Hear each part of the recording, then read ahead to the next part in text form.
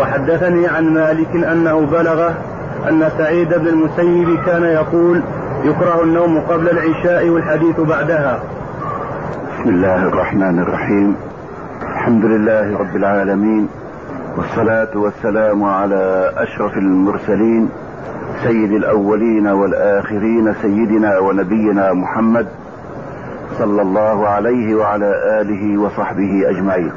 أما بعد أيها الإخوة، من تتمة مبحث صلاة الليل هذا الأثر، وهو جاء أيضا مرفوعا: كان صلى الله عليه وسلم يكره النوم قبلها والحديث بعدها، أي العشاء. وبين العلماء السبب في ذلك. أما النوم قبلها فخشية أن يستمر به النوم حتى يصبح وتفوته صلاة العشاء. أما الحديث بعدها فهو أيضا مخافة أن يطول به السهر فينام قبل الصبح فيضيع عليه الصبح وتطلع الشمس وهو لم يستيقظ بعد. وهذا من باب الأخذ بالأسباب وسد الذرائع وعمل ما ينبغي وما في استطاعة الإنسان عمله. واستثنى العلماء من الحديث بعدها ما كان بين الرجل وأهله أو مع ضيفه أو مع كتب علمه، مع الاحتياط أيضا لصلاة الصبح. وقد جاء عنه صلى الله عليه وسلم بيانا في الحالات النادرة أو الحالات غير العادية في عودته صلى الله عليه وسلم من بعض غزواته، عرس في آخر الليل، أي نزل في آخر الليل والكل متعب، وقال: من يكلأ لنا الصبح، من يرقبه ويحرسه، أي ليوقظنا قبل طلوع الشمس. فقال بلال: أنا أكلأه لكم، أو اكلأ لنا يا بلال الصبح.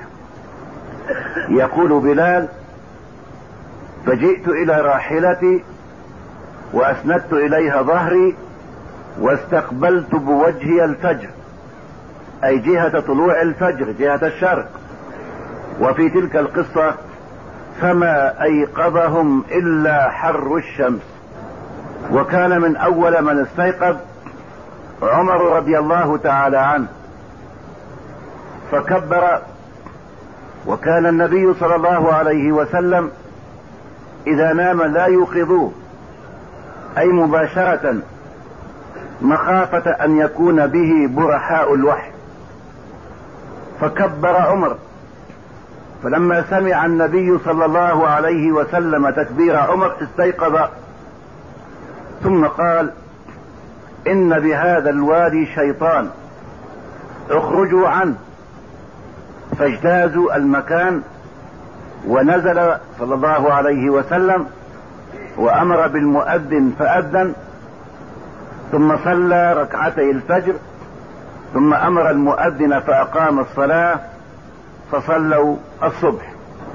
وفي تلك القصة لما استيقظ رسول الله صلى الله عليه وسلم وجاءه أبو بكر، قال: يا أبا بكر، ما أرى بلال إلا جاءه الشيطان وأخذ يهدهده كما تهدهد الأم طفلها حتى نام. فلما جيء ببلال قال: والله يا رسول الله، أخذ نفسي الذي أخذ بنفوسكم. والله يا رسول الله، لقد جاءني الشيطان وهدهدني كما تهدهد الأم طفلها حتى أخذني النوم ولم ألوى على شيء. فقال أبو بكر: أشهد إنك لرسول الله صلى الله عليه وسلم. ثم قال صلى الله عليه وسلم: من نام عن الصلاة أو نسيها فليصلها حين ذكرها. وهنا يبين لنا مالك في هذا الأثر أن النبي صلى الله عليه وسلم كان يكره النوم قبل العشاء، أي حفاظا عليها، ويكره الحديث بعدها، أي حديث الثمر، أي الحديث الذي يمكن تأجيله، أي الحديث الذي لا يعود على الإنسان في دينه بشيء. أما أمر الدنيا فمحلها في النهار، النهار للمعاش والليل للإيش؟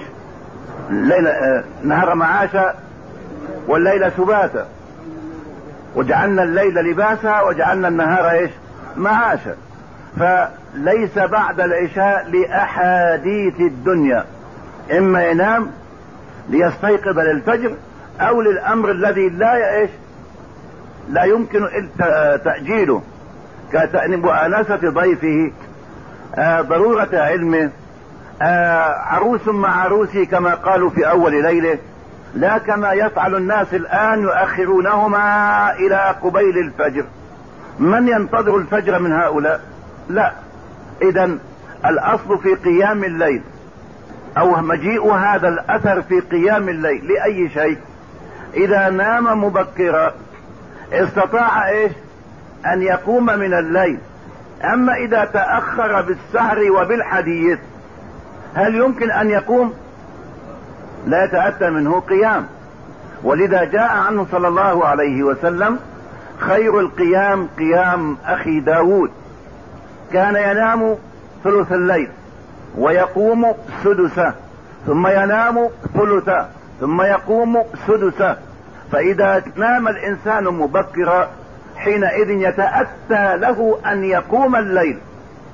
أما إذا سهر إلى ما بعد منتصف الليل أو إلى ثلثي الليل، متى يقوم من الليل؟ لا يتأتى له ذلك. وقد جاء عنه صلى الله عليه وسلم استعينوا بالقيلولة على قيام الليل، قيلوا فإن الشياطين لا تقيل.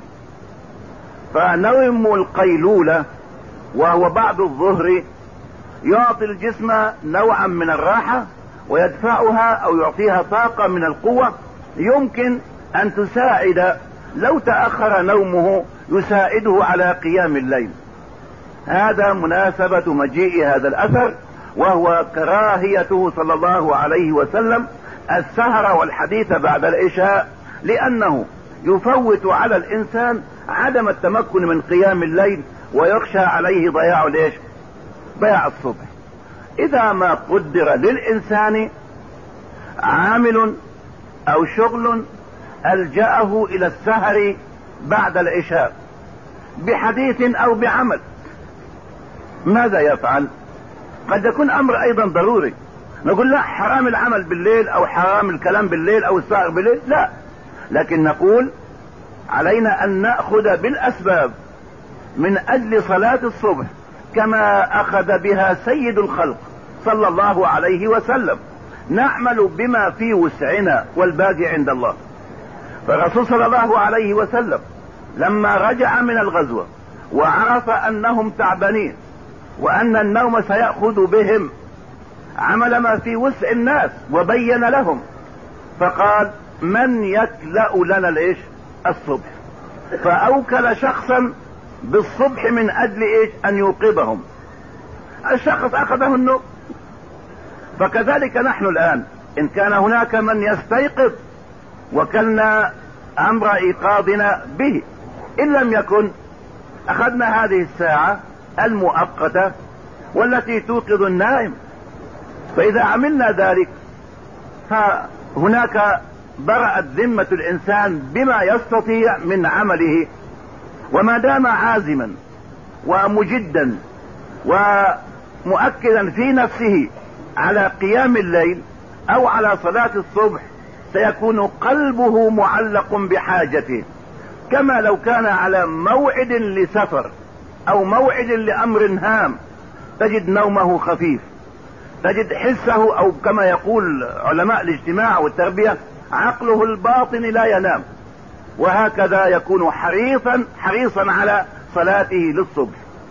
وهذه مناسبة إيراد مالك رحمه الله هذا الحديث هنا. نعم.